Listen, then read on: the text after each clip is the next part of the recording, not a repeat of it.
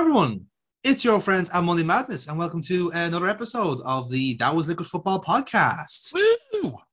Hype. Yes, we are obviously let's cover a couple of weeks because, transfer deadline day has settled and all this other stuff is practically. It's actually been a very quiet week of football, Neil. It's been a very quiet week, yes. Yes, We absolutely didn't talk about football because it reminded us of what a cesspool it can be at times.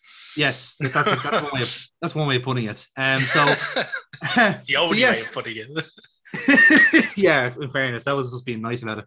But so yes, I'm being joined as ever by Neil, our I suppose co-host at this stage. To be fair, even though you did an outro once, I think you told everyone to fuck off. That was pretty funny. Yeah, I did actually. Yeah, that's about as good as my outros get, to be honest. Yeah, to be fair, yeah, it's a very technical one by your standards. It's a high bar. It is a high bar, yeah. So it's polite. I politely told them all to fuck off. Yeah, he did exactly. He said, "Please fuck off." So that's please fuck off.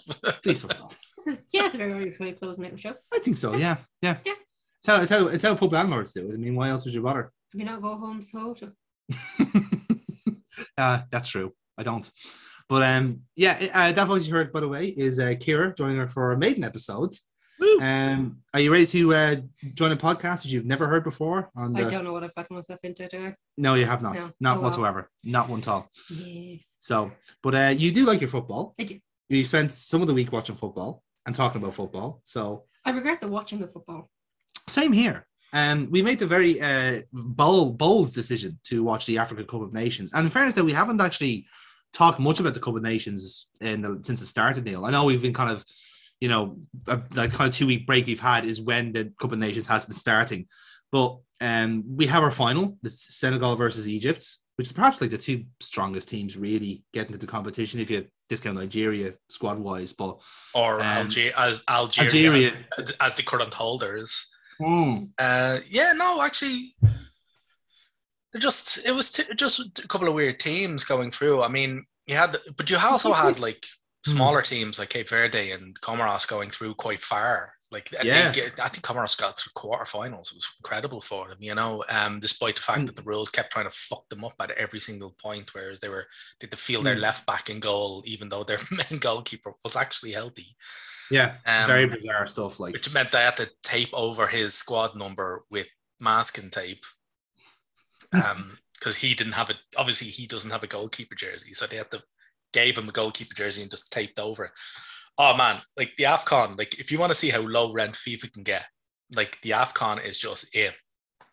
We were talking earlier on about the press conference for one of the semi-finals got interrupted when a man, just like seconds before the conference started, when somebody ran up onto the conference table, grabbed all the microphones and the electrical cables and ran off with them. And as it turned out, they'd rented the equipment from him and hadn't paid them. So basically, the coaches just had to kind of sit there and just shout the questions at the fucking the journalists. It's like the old town criers. They're going back to a feudal system for their press conferences. I love that. Absolutely, yeah. I'm playing a 4-4-2 system. Yeah, have it on have it on the cards, But I think that would actually add a lot to press interviews if that was done. Like if someone rings a bell and the formation just kind of comes out on a scroll, I'd like that. I think that would be good. That'd be nice and fancy. So if you that's just the light-hearted japes of the AFCON. Of course, there was like during one of the Cameroon games, I think there was a crush that resulted in the deaths of like 8 people. 8 people as well. Yeah. So, which barely anybody fucking reported on. It's like no, because it was only a week before the semi-final in the same stadium. Yeah, and they mentioned it once in the commentary. Yeah. It was very much the case of don't mention it. It's like Jonathan Wilson from The Guardian did report it because he was actually there. So he did a report on it, but then he wrote a couple of columns, which I think only one of which The Guardian actually put out. And I listened to the Second Captain's podcast, and they actually had him on and him talking to it about it. So he was going around the place looking at like how it happened and why it happened and where it was. Basically, just closed a load of fences and tried to force a load of people through one small opening, and there was a massive crush. So Hillsborough. Yeah, but as well, like he's like, it's not really been reported a lot about in Africa itself because deaths at football games, they're not a very common occurrence, aren't unheard of, and people just have a really blasé attitude to it, just going, it's going on. Whereas it's in complete contrast to what's going on in the Premier League at the moment with the safe standing Mm. that they're Yes. trying to, It's so weird. Like I know it's a different kind of, and as a word, different jurisdiction and a different kind of territory in that sense. Mm. But the sheer like the fact that like even FIFA are not actively trying to step in, they are letting the kind of local stadiums, whatever you want to call it, refer to it, try and deal with this themselves when they very clearly can't. They've proven that they can't. And the fact that no one's actually kind of intervening to go, this is the correct procedure. You don't close gates when you have a great load of people coming in one go. You are going to get crushes. there isn't a uniform standard of safety. No. Especially for an international competition like the Cup of Nations, that is an incredible oversight because that's not a slide in Africa itself, by the way. That could happen at the CONCACAF, that could happen at the Gold Cup, that could happen in Asia, it can happen anywhere. It's just a fact proven to have happened in the Premier League. Absolutely, yeah. And that's why you have a standard now. That's why it's taken so long for safe standard to be come back and for it to have been so redrafted over and over again. Because it's literally, you have a seat and now you've got a barrier in front of you. Exactly, yeah. That's the thing, like. But yeah, like that was kind of the dark side of it. I suppose, like, if you wanted to revert back to one of the funnier stories, well, I wouldn't say it's funny. It wasn't funny for the teams involved. The referee. You haven't talked about this yet. I've only no, we haven't. Yes, you haven't talked about AFCON. This is the right at the start. Yeah, so I can't remember the two teams involved. I'm sure. Hold on. Yeah, you have to Google for me. I'm very sure it was. I think it was Algeria. It was Morocco. I think it was. It was Tunisia. That's what it was. It was Mali and Tunisia. Okay, and essentially the referee had a complete helter-skelter for the last 10 minutes. Like all hell broke loose. Like in terms of refereeing. Which last 10 minutes? That's a good point. Yeah. But yeah, he gave away two penalties. He gave two penalties. Both were rescinded by VAR. Two red cards that were asked for VAR review. He ignored them. And then he called for full time at 85 minutes. Yeah. Was told by both coaches no. Told by his fourth official no. Played on for 4 more minutes and then called for time then. No at a time added. And went off the pitch. He was just kind of stand there very clearly gone like mental, essentially. You kind of see it in his face, like there's something gone wrong, like. And of course, people kind of looked at it as if it was weird because this referee had been done already for corruption in the African Champions League. So he's only recently back from a ban, and he's suddenly managing in the Cup of Nations. So that's a bit unusual in of its own right. But and then the weird kind of like the chaos afterwards, because obviously they're using these stadiums for multiple matches, because obviously they're very limited. So I think it was Mauritania or somewhere like that. They're all getting their fans in, and they're just seeing that this match is still technically going because the Tunisian side are all in their ice baths. Basically, they decided, no, John, fuck you, we're just going to tie this place up in legislation, and rightfully so. The Mali players are told by African officials to come back out. We're going to play the last minute, which is true because it's been a precedent. That's happened in the Spanish League, Spanish League Cup, actually just last year, actually, I think, or the year before. And when it stopped early, they went out and played the last minute and came back in. And basically the Tunisian players said, no, we forfeit the match because basically it's a bit of a shambles and our lads are already in fucking ice baths. So we're not going to get them back out again just to play a minute. But like an absolute shambles of a match. And the worst thing about it is that's the stuff that gets reported as opposed to the actual football. And the problem is for a football tournament like this, the football has been pretty poor from the matches I've seen. There's been very few matches. Now, there have been shocks and there have been surprises, like Algeria getting knocked out, Comoros beating Ghana, I think it was. Some crazy fucking results. But the overall quality of the tournament has not been very good. Don't get me wrong, we've had the Euros that was like, the Euros was like chaotic in its own right because certain teams were set up really badly. And we've had bad World Cups before, but this one is definitely the lowest quality tournament I've seen in a long time. Even with like bad World Cups, you still have some cracking matches along the way. Yeah. Like absolute barnstormers. This has been like crap. It has been, yeah. And that's a pity because like obviously the Cup of Nations does want to kind of stand out, and this is the first time I remember seeing them getting like decent TV deals. Now the Sky coverage has been just literally coverage. They've done no punditry or analysis or anything like that. They've just shown the matches, basically a Eurosport deal for all intents and purposes. That's fine. There's a bigger audience. There's people watching now. They want to see Mendy, they want to see Salah, they want to see Mane, all this sort of stuff, Mahrez. And what they're kind of been getting is been pretty poor. You know, because I know there's been, like, we were actually talking about it last night watching the match. There's been such a song and dance about when this tournament should be. Should it be in January when, you know, the officials want it to be, when it's technically the coolest in Africa? Or do you want to have it at the end of the season when basically you have, it will be in line with all the other major tournaments? And also be then in conflict with all the other major tournaments. Yeah, that's true too. But at least you can alternate it on, like, if it's the Euros, you'll also have it on the Cup of Nations, you know, or the African Cup of Nations on the same year, same loop, or whichever way you want to do it. But either way, like, I don't think you're ever going to get a happy medium with the Cup of Nations. It's a shame because, like, in theory, it should be a great tournament for them to go to, for the African players to go to and play for their countries, but just the quality has been really bad. I just wonder, like, is it because a lot of them are thinking about their clubs over the country and just want to make sure they don't get they don't pull a muscle or get, like, lose an injury? Because I just think a lot of the national teams there probably aren't run very well. Like, some of them quite are, but, like, there's a reason why Joel Matip doesn't play for Cameroon. Like, yeah, very true. Because, like, he'd have fallen out. He's just like, they don't run. Yeah. They don't run very well. Ziyech has packed in the Moroccan game, hasn't he? I think so. Yeah, because there was had a falling out with the coach, like, and the Moroccan team kind of need him. He's their star player for all intents and purposes. You know, one of the reasons why he doesn't want to get injured.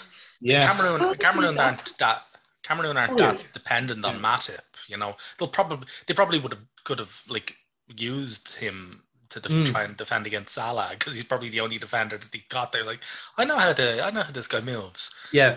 In fact, they had to go for his brother instead. Exactly. So, who's not as flamboyant as he is, as we've learned. He doesn't have the flailing arms or legs. No, he doesn't. No, the beautiful gazelle-like expression does not run the family. But yeah, like that was I think that's probably the second or third match I've watched from this tournament, and they've all been 0-0s. Did you watch it, the last one, 4 years ago? I watched some of it actually. Yeah. Was it good? Better. Yeah, so better. My question then is, did COVID impact on their build-up and like, is it like with the World Cup? 'Cause I've never watched AFCON before. Yeah. Do they have qualifiers into it? Because it's not going to be. Is it all of the African Cup? It's all of Africa. Yeah. They're all into a group stage at the very beginning. Then they eliminate each other from the group stage. But all the group stages don't happen right now, like in the last 2 weeks. So they've had qualifiers like we would have for World Cup, yeah? Yeah, exactly. So the qualifiers would have been happening with, like, you know, how the Euros qualifiers, the same with the Copa America. Yeah. Same idea. So it would have been happening around the time. Have any of those had to be put off or squashed in somewhere? I know there was. They don't have as much training or training camps like they normally would to prepare for the African Cup of Nations in order to get the team to gel. That's a good point, because I remember seeing that about some of the national teams. Like, some of them are more or less got their place on seeding. Yeah. So the likes of the bigger teams didn't necessarily have to play friendlies, but some of the smaller ones, like, say, your Mozambiques, your Comoros, your Sierra Leones, Cape Verde's, had to go to qualifiers. So yeah, there was a bit of an imbalance there, and maybe that's why the likes of the bigger teams did fall fairly quickly. Like, Nigeria got knocked out very early. Ghana and Algeria didn't make it out the group stages, which are big shocks, really. Ivory Coast didn't get anywhere either. They were quarterfinalists, I think they were. So yeah, it's been an odd tournament from there. Like, I do think, for what it's worth, I think it has been just more a setting up to a Senegal-Egypt final. So I think we are getting the final that the tournament was expecting, in a sense. I reckon people were expecting Algeria to go a good bit further, you know? Probably a bit further. I don't think not out in the group stages, not bottom of the group anyway. Definitely not. But yeah, like, I think Senegal, like, look, I think they are by far the strongest team on paper. They've got the best players for all intents and purposes. And out of the coaches, I would rate Aliou Cisse more than Carlos Queiroz. At least Cisse has a go. He's an attacking coach, you know. Is he going to be banned from touchline now because of Queiroz? I think so, yeah. Semis? So yeah, that's going to be an issue too. It will be, yeah. So again, going back to COVID, would that have impacted them in setting up to a more defensive mindset rather than attacking? Because does it mean that they have less players also coming in and saying, actually, yeah, I'm coming to the African Cup because I know I'm going to get a start? Yeah. Whereas some of their other players are going to be like, nope, I'm going to stay and play in the Championship or in the lower leagues in Europe rather than risk being It's an interesting point, like, because at least with somewhere like Egypt, where like they I think Morris had access to most of their players except for Higazi, who's like probably their best centre back, but I think he was injured, and they Senegal were missing there something is too. a story about Mustafa Mohammed, one of their strikers. Yes. He's a computer science student, and he was unable to sit his exams because they occurred over the course of one of the Cup of Nations matches. So he sent one of his mates in his place to do the exams. And No. yeah, he did. And his mate got No, caught. we would. Oh, Yeah. okay. And his mate got caught and is in police custody. Apparently, Mustafa has done it like 3 times. So yeah, Quite literally nicking the living. I love that. Absolutely. So let's hope he wins it because he's going to need bonus money to bail out his mate. Yeah, because that's fraud. Yeah, total fraud. Yeah. Oh, that is kind of funny though. But yeah, like at least for Egypt's point of view, like Egypt are a really annoying team because, well, I say it's an annoying team. They're coached by Carlos Queiroz, who I think is perhaps one of the most defensive coaches you see this side of Tony Pulis. And that's why Fergie loved him, because he was the defensive master. Like that's how you organize defense, by getting them in. And then when it got to a point where like this defense is rock solid, you can go now. You don't have to go anywhere else. And he went to Real Madrid, I think, for a spell as either number 2 or number 1. I can't remember. He was at Real Madrid for a while anyway. But he has been kind of floating around national teams, and he'll pop up every now and then with like a random like national team. So I think at the last World Cup he was with Iran, and he like dragged that Iranian team to a last 16, the first ever last 16. And he's kind of doing the same thing with Egypt, where like Egypt have been perennially a great like Cup of Nations side. They've won like 7 of the last 9 or something like that. It's insane. And they're just going to attrition away. So if anything, it's a well-poised final for what has been a very poor tournament. He's got a really attacking, exciting Senegalese side versus a pragmatic, defensive, dogged Egyptian side. And the difference is that Egypt has a superstar. Senegal, you'd argue, maybe has 1 or 2 superstars in Mendy and Mane. So it's very well poised. And Koulibaly, of course. So like there's quality all across the field there. So yeah, I'm hoping it's going to be a good match. Like you'd hope so for the final. Like you put the extra legs in, but we'll see. I don't think it's been a great tournament. I don't think people will be kind of ranting and raving about it anyway for years to come. It's going to be like one of those World Cups we all kind of forget about, or one of those Euros we kind of forget about, until we go, oh yeah, no, we actually, like, a player we liked actually did win something for him. Like I feel like the whole thing is like, it's either Mane's going to win his first or like Salah's going to win his first. It's just purely down to that. And of course, on the Chelsea perspective, because you are a Chelsea fan after all, you want Mendy to win yours. Yeah, because I think like from the kind of balance of things as well, like we were talking about the Ballon d'Or a couple of podcasts ago, and how we felt like the likes of some of the players were hard done by. Yeah. And you probably feel the same about Mendy. Like I know he did get the plaudits. He was recognised, yeah. Yeah. But look, the Ballon d'Or will come. Yes. It'll come to a lot of players, but there are some exceptional players in the world, that will always have a spotlight on them. Yeah. And the extra pressure that comes with it. That's it, yeah. That is being a superstar. I quite like when you mentioned the Ballon d'Or. I quite like the revelation that despite saying that Robert Lewandowski deserved the Ballon d'Or, Lionel Messi didn't give him any of his votes. They got it because they published the scorecards. Of course, yeah. Yeah, he picked Neymar and Mbappe instead. his teammates. Yeah. So after going up on stage, just constantly stating that this man deserved the award more than him, if you look at this voting card and went, really? You don't actually think that, do you, Leo? No, my PR manager told me to say it. Yes. I also quite like players. I am. Yay, football.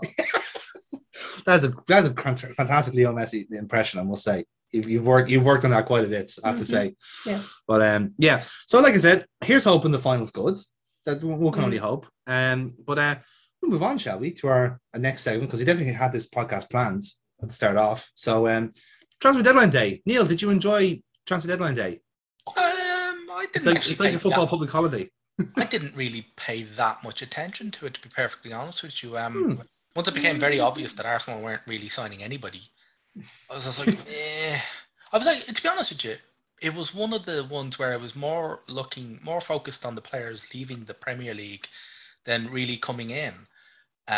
So Barcelona signing a shitload of players, none of whom suit Barcelona, because they're utterly desperate motherfuckers. Like, They re-signed Adama Traore, which is a great deal for Wolves because the obligation to buy is twice what Spurs were offering them. In fairness, yeah, like Jesus Christ. But the thing is, like, what baffled me about that, and not only the fact that, like, I'll probably get to watch a lot more of Traore now because I do genuinely think he's a wonderful player to watch playing. He's just such a Route One, direct, hilariously looking motherfucker. Yeah. But like they got rid of him for a reason, and all those reasons are still there. In fact, if anything, he's leaned into that. He is more of the player that they don't want. So it's like, why are you signing him? This is pointless. I'm like, yeah, you can get him on the cheap, and you'll be able to bulldoze literally anybody out of it. But like, that's not how fucking Barcelona play. They're not going to. How are you going to fit him into a 4-3-3? He's barely a wing back. Yeah, like he's one of those weird players where he doesn't really suit right wing, and he's definitely not a wing back. He's in that weird nether region where he's like almost like in a weird way, he's an old school winger, but doesn't act like an old school winger because he's no crossing and no attacking. He just runs really fast. Yeah, he's not wrong. I'm agreeing with Neil. I love Adama Traore. He's just so fatally flawed as a player. But obviously the what are we going to do with arm grease memes? Yes, piled out of that one. Like, they also signed Aubameyang, who doesn't suit them at all either. But you could tell that was just to get him the fuck out of my sight before I murder him. Yeah. I have to say that is honestly that is some genuinely great business from Arsenal. Mm-hmm. Like we said, I said the same thing about Ozil like last year, where like people are like, the profit and loss margins are kind of looking like, yeah, but you didn't get a fee for Ozil. It's like, no, you got him off the wage bill. And you got Aubameyang off the wage bill. Like that's, I think you said it like yourself. You probably have the figures to hand, like how much you're saving. Roughly around about 22 million. Jesus Christ. He was going to cost, I think, about 21, 22 roughly. It depends on where you read the figures from, though. But apparently, like, we're paying Barcelona like 6 million quid. We're paying off 6 million of his wages, so Barcelona can take him. But the thing is that he's accepting a lower wage at Barcelona because they're keeping him till he's like 36. So yeah, so he's like, he's still going to go to 36. Clearly, like a pacey player like that never loses pace at 36. Well, in all fairness, funny enough, the reason why Arsenal actually gave him the contract extension 3 years ago to begin with is because they'd run a shitload of tests and made like loads of predictions. And actually, he was one of the few pacey players that was only going to go down by about 3% apparently into his 30s. So the reality might be different, but according to the science, those cold hard bitch of numbers, he's going to keep his pace. He really is actually going to keep his pace. The problem is that he's just not the type of forward that Barcelona use ever. Like, no. Like even Xavi himself was saying, it's like, players like Aubameyang, they kill you in space. Going, okay, but you're coaching Barcelona. You don't like space. You don't run into space. It's all about close control. It's all about, tiki taka. It's like, he's not going to do that. And you're signing also a Traore, who's absolutely not that. No, he's not. Like, and that's the thing. Like it's very much a case for Barcelona that beggars can't be choosers. Because you look at the strikers they want, they would love to have a Messi. They want to have a little pocket rocket playing at number 9, but they can't. You look at the players that they were linked to, Aubameyang. Coutinho, that's the thing. Well, like I said, they could have used what they had, but like I think he wanted out as well, to be perfectly honest. Especially with all the years of like neglect he's had in that side. Well, yeah, I'm like the Athletic, Dermot Corrigan, who writes for the Athletic, does great deep dives into Barcelona because it's such a fucking shit show. Yeah. And like he apparently after like a year after they signed Coutinho, Barcelona were already trying to get rid of him. Like a year after signing him for 150 million or something like that. They were already results but don't want to play him. Yeah. Just like, it's garbage. Like it was a luxury signing. Like that's the case of they signed him because he could. Signed him for the market. Yeah. For sales. Exactly, yeah. 100%. But yeah, like Arsenal cleared out, like, it was a big gas clear, like 14 players left. And now most of them, a lot of them are like academy players or youth players on loan. But like the key outs, obviously Aubameyang, we spoke about. Maitland-Niles off to Roma on loan, probably never see him again. Aubameyang's gone, we definitely won't see him again. Kolasinac off to Marseille, definitely won't see him again. actually we've cancelled his contract. He's not a Arsenal player anymore. Pablo Mari off to Udinese. Hopefully they'll keep him, so we'll never have to see him again. Chambers is off. Don't tell Burke about that. That's going to be a bitter blow. Chambers is off to Villa. That was a surprise. That was a serious surprise. Like, no, it was just the fact that it was just came out of absolutely nowhere. Yeah, it did come out of nowhere. Yeah. Was that a contract dissolution as well? No. He was going into the last year, and we just like, look here. Villa need a DM. Villa need a decent DM. Like Chambers, he won he was Leeds Player of the Season. Oh no, it was Fulham's Player of the Season at DM. Yeah. So they're like, oh yeah, fine, we'll get him. He's young, he's grand, you know. He can move around, he can cover at right back. Cool, yeah, get him. Yeah. He can cover at centre back as well. It's one of those weird things with Chambers is that he is kind of billed as a centre back. You know, everyone remembers him. Even when we're looking at transfer market, they have him down as centre back. But genuinely, the secret sauce with him is that he's a DM, and he's a genuinely good DM. And the gas thing is, everyone at Southampton knows he's a good DM. Well, they use him at right back, in fairness. But the only player to really unlock him at that position was Scott Parker. Yes. And when he was at Fulham, and genuinely, the highlight of that season was getting him in the number 6 and just nearly getting enough to stay up, but it just didn't happen. And even when they did get back into the Premier League, I was shocked that they weren't trying to get him back in, because he very clearly knit everything together in that team. But they wanted to go back to Anguissa, who is objectively a better player in that role. He's a tank. He's huge. But yeah, it's a bit of a surprise there. Overall, Neil, obviously you mentioned kind of Aubameyang leaving, and obviously getting rid of some of the other players that were clearly not going to be signing on or weren't worth signing on, as it were. Are you happy that Aubameyang has no real kind of direct replacements? You have Lacazette and Nketiah there, but Nketiah is probably at the door as well. Nketiah and Lacazette will probably be out, because the Leon are going full.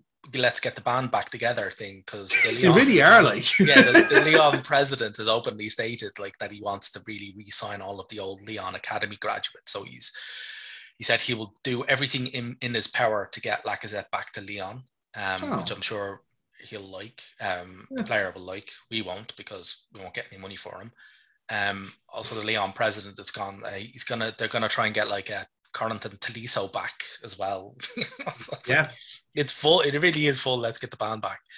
So Lacazette and Nketiah will be gone. That means that our only two real out forwards are Pepe and Martinelli. So I reckon retooling Martinelli as a centre is probably going to be the aim. Yeah. Or signing one in the summer. Yeah. Or signing one in the summer, which is definite going to happen. Because when you look at the Arsenal team, right? And by the way, I'm happy with the business. I'm happy with the clear out of the mediocrity. Really, really am happy. We've trimmed a lot of the fat off this team. This is great. It's really lean. But we know how Arteta wants to play football. It's 4-3-3.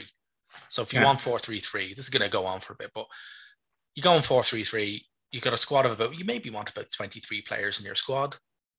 So you get 3 goalkeepers. So you've got your number 1 and your number 12. That's your first and second string, and there to push each other. Then you've got a third string, the academy keeper. That's grand. Fucking leave him there. Then you need about 8 defenders, right? Because you're playing 4 at the back, you need 8 defenders, 2 left backs, 2 right backs, 4 centre backs. Cool. And we have that, or we will have that, because we'll have Tierney and Tavares at left back. We'll have Tomiyasu. All right. The only change I can see in our defenders right now is getting rid of Cedric. Yeah. So a new right back potentially. Yeah. So another right back, I reckon.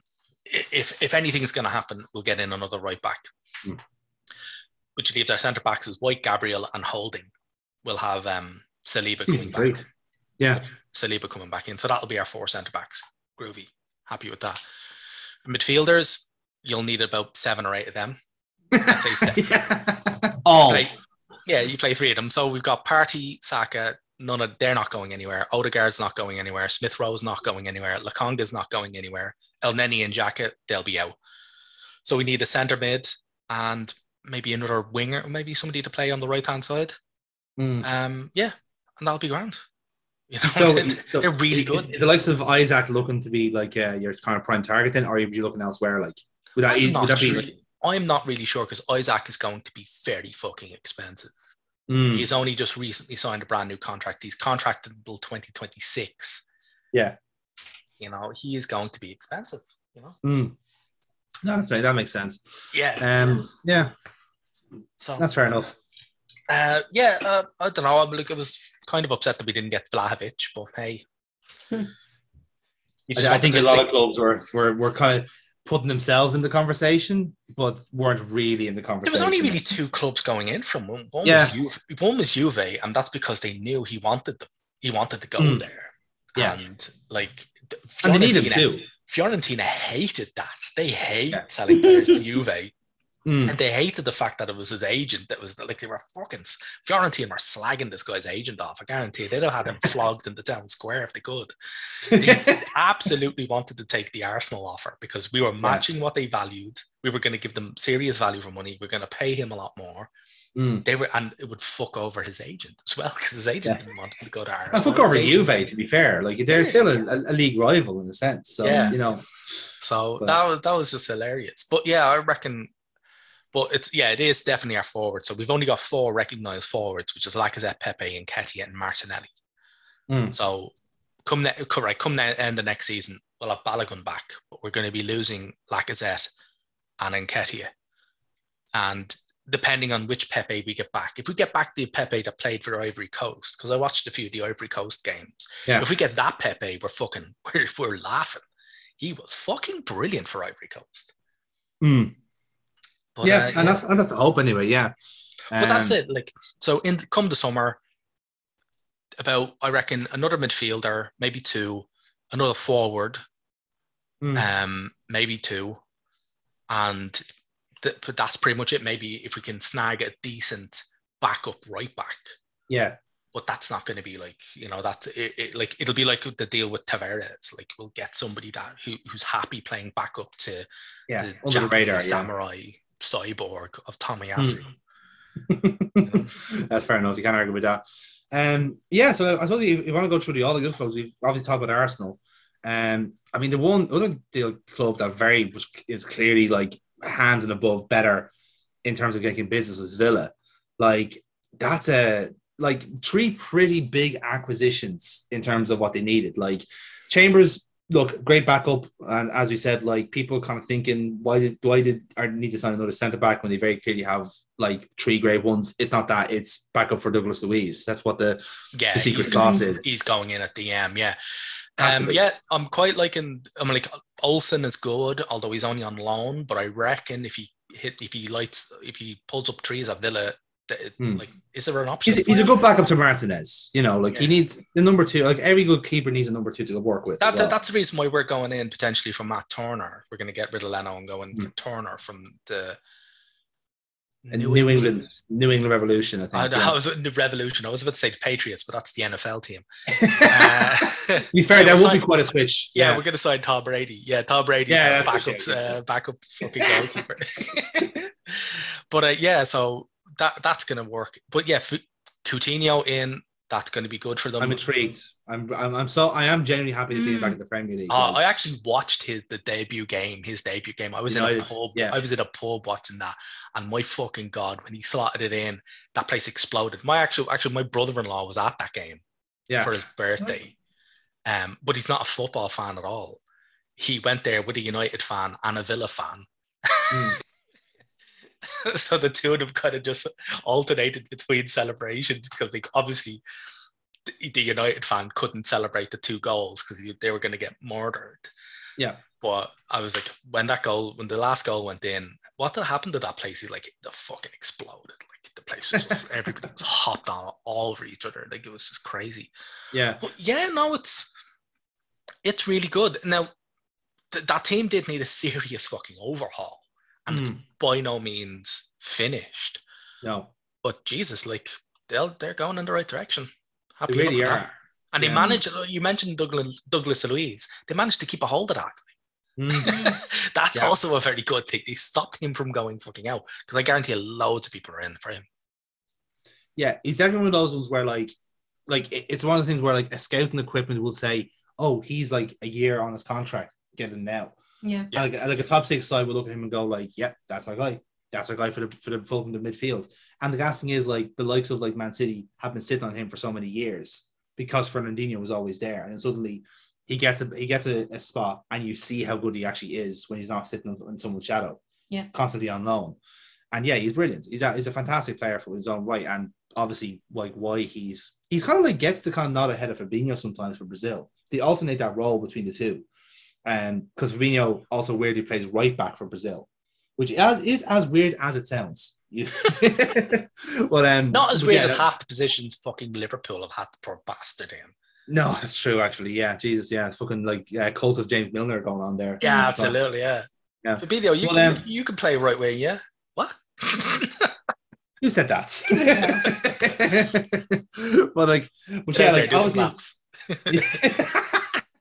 but like Digne going to Villa is obviously like was properly like the big fuck you from Rafa Benitez, wasn't it? Like going like, oh yeah, no, you don't like my style? That's fine. Sold. 30 million. Thank you very much. And then 5 days later, they sack him. Yeah. Like again, I not will even be a full fucking later on for a not reason. even a full week. Fuck Everton. Absolutely outstanding. But yeah, absolutely fantastic business. And like genuinely, when you do look at the team and you look at the manager, Villa's a serious fucking proposition. Like they really truly are. I think so anyway. You know, it's just a question of how far it needs to click. It needs to kind of ferment away. I think the bad thing about a lot of their players coming in being on loan, so they're like, even if this does click, like they can't afford Coutinho, even if he does click as they want to. And it's just a lot of it seems temporary, and even if it works, it'll just be a temporary work. But it's good. As I said before, a lot more needs to be done. Yeah, but he's got the team going in the right direction, and hey, right now that's all they really want. You know, they're ambitious. They're at least ambitious. I'll give them that much. Like they do try and go for like targets that we think bigger teams should be going for. Like when we heard about like they were going for Smith Rowe so much in the summer, and you're thinking like Smith Rowe would be happy at Arsenal, but like they're throwing money at like serious 30, 40 millions like odd on it. And even then, like even in January, they were looking to get Basuma, which would be again a great acquisition for their midfield because that's just this more steel adding to. But then so many teams could say that was Basuma, like you know, this is it. Like we've been linked to him. I'm like, I think we've been linked to approximately 43.1% of the population right now. So I did see Kira's name in the paper there last week, so. which makes it even more shocking that we didn't really sign anybody bar one American that we loaned them back out. Playing the long game, Neil. They're playing the long game. That's what that is. Yeah, Austin Trusty sounds reliable. Yeah. Jesus Christ. Was it like Arsenal suddenly now going, oh, MLS is fun? It's like literally they have like a scout over in America going, he's good. I don't know him, but Matt Turner is very good. Like, you know, we'll probably if you want, we'll do a bit of a deep dive in a later podcast into it. But he is actually very good. He's a real throwback keeper, you know, shit with the ball at his feet, but an incredible goal stopper. So not Phillips. Okay, cool. He's not Phillips. Grant. That's all I need to know. Yeah. But I suppose if we're going like down the list then, so like Brentford, I guess have a pretty serious fucking acquisition in their own rights. Like all over the news. Yeah. Only slightly interesting. So ever so slightly. Yeah, look, Christian Eriksen back in the Premier League. Hey, it's look, but just be happy to see him. It's a really heartwarming. It's a really 100%. Heartwarming story. Yeah. Probably the wrong analogy to use for that, but it's, you know, you can't play anywhere else with the fucking pacemaker or the heart implant. You can't play in us domestically. You can't play anywhere really. Yeah. Apparently, you can't play in the Premier League. You had to do extra medical. Yeah, two or three medical, I think. Yeah. Yeah. Mm-hmm. Look, if he only gets one match, that I'd be happy. Yeah. Because then he's not finishing on that match. Absolutely. You know what? I feel like that's the kind of even if that is the case. Yeah. That's you'll definitely feel at home because he's one of 9 Danish players on the books. Yeah. Because they also signed Lossell from Midtjylland. Yeah. Low-key good goalkeeper too. He was decent at fucking Huddersfield. Like decent keeper. Yeah, no, he is very good. He is very, very good. Yeah, no, it's really good. They're just making a push for survival. It's probably going to work. They'll be fine. I do think Brentford are kind of out of danger in a sense. We kind of spoke about the league. We haven't seen the league table in a while because there's been no football in that league. But like survival's a 4 or 5 horse race, really, realistically. And I think Brentford are kind of safe there. I think Eriksen is that kind of like more of a sentimental signing more than anything else. Like tactically, they could do with like a set piece specialist generally. And if he is just on the pitch to take set pieces, then that's happy days. Because they're currently 14. They're 14. So like and they're what, like 8 away from the drop zone? Yeah, pretty much. Yeah. But if I know there's a lot of games at hand as well to go. But yeah, like functionally they should be okay. Because there are worse teams than them beneath them. So they should be okay. But yeah, it should be interesting to see where they go. But I obviously once he's on the pitch, like the ovations he's going to get just for being there, it's going to be great. When he comes back to Spurs, for example, the reception he's going to get, for example, and even for anywhere else he goes. I think that's pretty much been the general theme of it. It's kind of been quite disbelieving that he's actually been signed anywhere, but also genuinely across the board delighted that he has been signed somewhere so he can get a little bit of football. Exactly. And that's finish on a more positive note than being carted off. Yeah. And that's I completely agree with that. Like, and like I said, even if it's only one game, if he's playing at number 10, he does clocks no mileage whatsoever. Like, people are going to be looking for him for a set piece or a free kick, whatever it is. Like, he will get a goal. He's definitely going to score at some point this season, and everyone's going to love it. So I can't wait for that. Brighton have had a fairly low-key window themselves. They sold Dan Burn off to Newcastle, which we'll get to Newcastle later on. A lot of kind of like squad players gone, like Locadia, who's a flop, really. He's gone to Germany. Aaron Connolly gone to Borough. Hopefully he can learn how to score goals, which as a striker seems like a bit of a big deal. I think a lot of Brighton's kind of transfer window was basically trying to keep hold of the players that they've got. Yeah. They're keeping hold of the previously mentioned Basuma. Yeah. Keeping hold of Lamptey as well. Now he's back. Lamptey as well. Yeah. So that was it. They did actually. They did finally sign the striker that they wanted, although they then agreed to leave him at his previous team on loan until the end of the season. So they have signed that Undav guy from Royal Union, but for a 4-year deal. But he's going to be there until the end of the season. So and they signed to Kasper Kozlowski as well. You have like serious high hopes for. Like he. Like kind of stats wise, seems to be the Basuma replacement when he does eventually leave. Like 18 years old, central midfield, plays the exact same role. Like, for big money as well, like 10 million for an 18-year-old player. Like, so they obviously have high hopes on him, and obviously he went to the same Belgian club as well. They clearly have a hookup with whatever. Like, they're one of the, on the slide, like kind of like, oh, our owners also own this team type of deals. Like Brighton now have that. They have a GIMP club. The same way that Man City have like 5. It's just that we didn't call them like Union SG and Hove Albion, just so that like people would be tell. Like excuse me. But it should be interesting. Like, it's been a quiet window. Like, I don't think anything really is wrong with the Brighton team. Like, they're happy enough, really. And they're playing again, it was more about avoiding key outs and getting in a striker. That's it. Yeah. So I think they're happy enough. 2 out of 3 ain't bad. Yeah, and that's exactly it. And like, to be fair, Dan Burn still kind of a bit of a squad player, and they got great money out of him. So you can't be fair than that. Surprisingly good money. Yeah, insane money. Yeah. 1 in, 1 out for Burnley. Chris Wood going for his release clause of €30 million, which again we'll get to shortly. And bringing in literally what I think is like an evolved form of Chris Wood. Okay. I actually the thing about Weghorst, right? I think he is actually like the personification of Burnley Football Club. He really fucking is. Like, he's big, he's tall, he's just a lumbering fucking idiot. He's in the way. He's just in the way. He's just this immovable fucking lump who's somehow surprisingly better than he looks, because he's been averaging a goal every 2 games in the Bundesliga for Wolfsburg. Yeah. And also, so people are like, well, how did Burnley get this guy? Like, a goal every 2 games is pretty fucking good, even if you give the German league discount.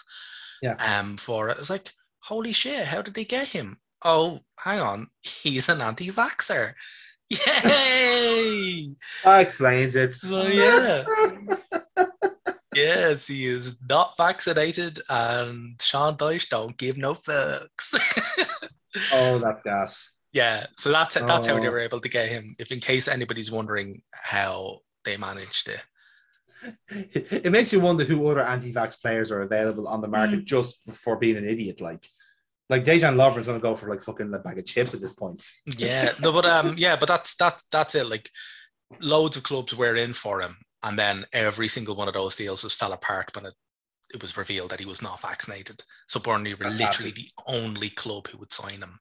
Oh, that would be so awkward for him though. Like that, if that has to be a perfect advertisement for getting the vaccine. Yeah. Yeah, he would have been sold at a discount price. Yeah. Like 20 million, like 14 million was the price. It's like that is a cut price at best for again a player goal every 2 games. But you think about like again, he could have had like proper like moves lined up. Like he could have been going to Juve, he could have been going to Fiorentina to replace Vlahovic. He could go anywhere in Europe. And then you can imagine just like once he realized, oh, that's it, gone, Burnley. Like that is why you get your jabs, people. It's not about the coronavirus, it's so you can avoid Burnley. That's the real disease. Or Burnley are just going to sit him down and go, right, jab, there you're done. Yeah, I can imagine Sean Dyche just has him in a rear naked choke, just like hitting him with needles. It's like I can imagine Sean Dyche just not giving an absolute fuck. He probably thinks like I reckon Sean Dyche is definitely a full-on Joe Rogan listener. I don't think he is. Like he actually comes across a lot smarter. Like even you listen to him in interviews, like he comes across that way, yes. But I think behind it is a bit of a not an intellectual. I won't go that far, but definitely someone who is a bit more grounded. I don't know if maybe he listens to Joe Rogan, but I don't know if he's. I think he only looks like he'll loathe you if you say the wrong thing. Yeah. But I think he has some logic to him. Yeah.